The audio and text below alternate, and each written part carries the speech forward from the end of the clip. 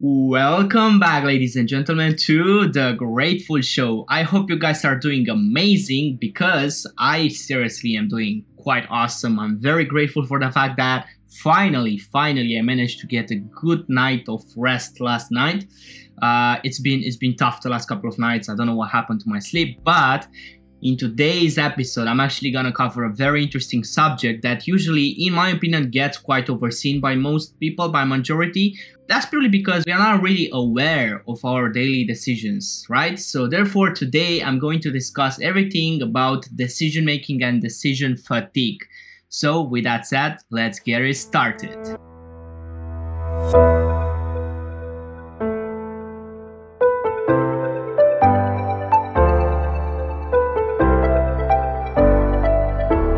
I woke up this morning, went to the bathroom, and really I just asked myself, should I take a shower now or just after I have breakfast? I wasn't really decided. I wasn't really sure what to do, but I wasn't sure if I wanted a breakfast or actually did I just want to fast in the morning and have a coffee. After a few seconds I was like, okay, whatever, let's just have a coffee.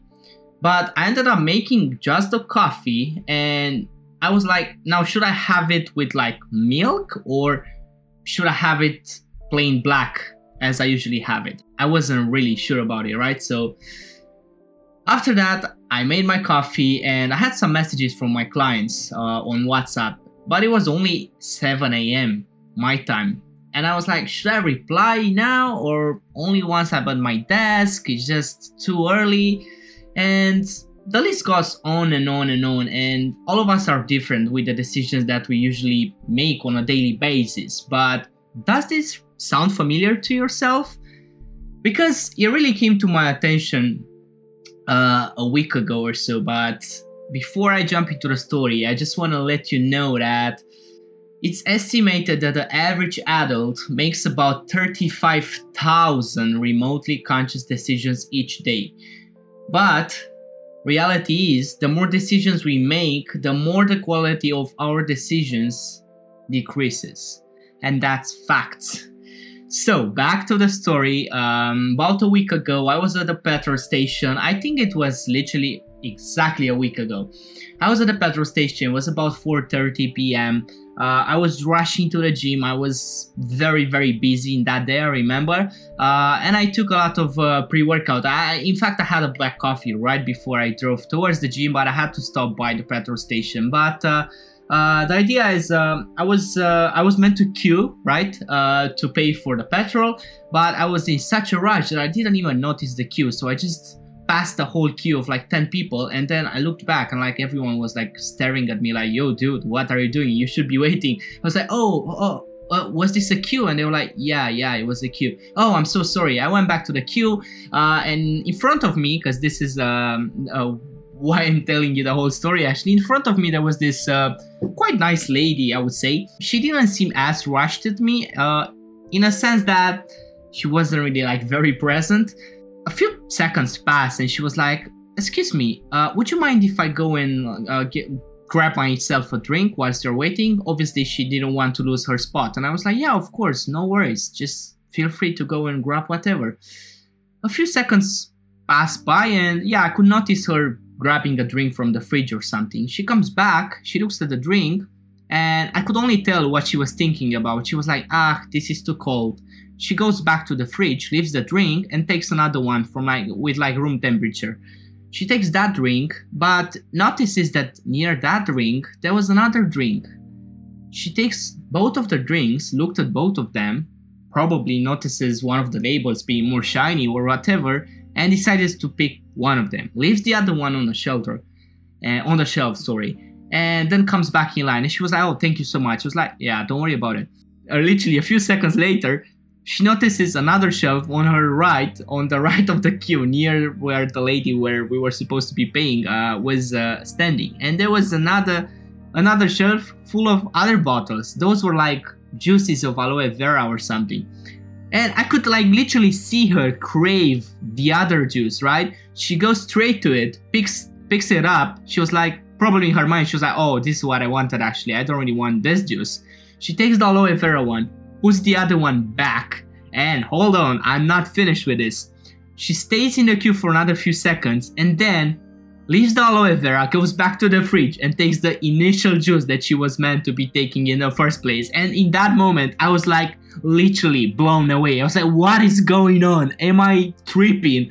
Am I just insane? Am I just very, very impatient? Or like, how can one take so many decisions in such a fraction of time? Like if I was to like have to pick a drink, it would have just been either water or just an energy drink. And like it would probably take me a few seconds, like, let's say 2 seconds to decide, do I want a water or do I want an energy drink? Am I tired?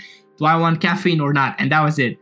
And literally, whilst I was waiting there, I picked up my phone and I was like, no, this has to be a podcast. I have to record. I have to make something about this particular subject because there are so many people not aware at all about this decision making that we do on a daily basis. And I'm here to tell you guys that there are certain decision strategies that guide this process. Like it's not just happening by default.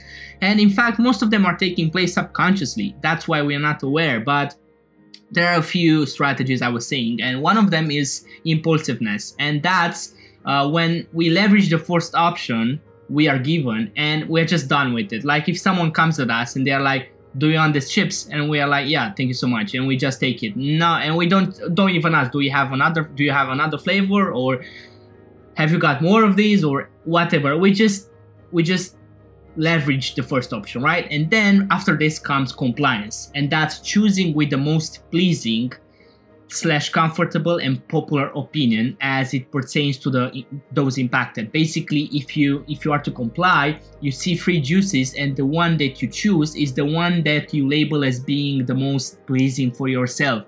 It's either because some advertisement has been shown to you to make you want to take that juice in particular, or maybe it's a juice that makes you feel better. So that's compliance. After that comes delegating.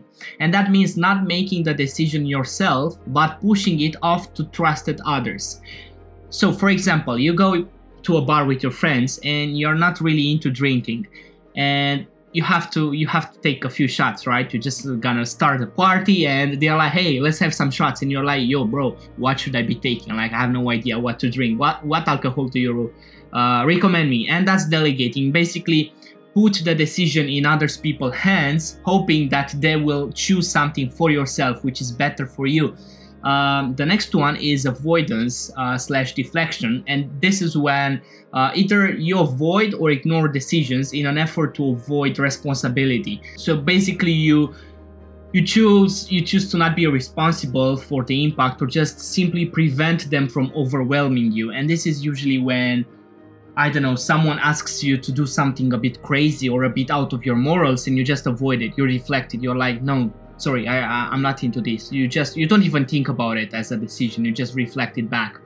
And then comes balancing, and this is weighting the factors involved, studying them, and then using the information basically to render the best decision in the moment. And this is what we subconsciously usually do, most of us.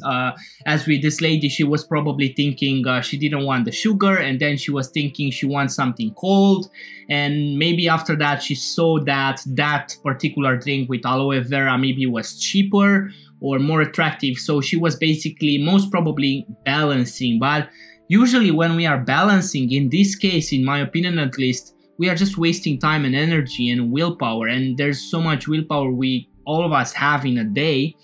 And the reality is we utilize a combination of these decision-making strategies in order to basically cope with the sheer volume of decisions that must be made on a daily basis. I was saying earlier, beginning of the podcast, we as adults, humans, are proved to be making about 35,000 decisions a day. And that's a lot if you were to ask me.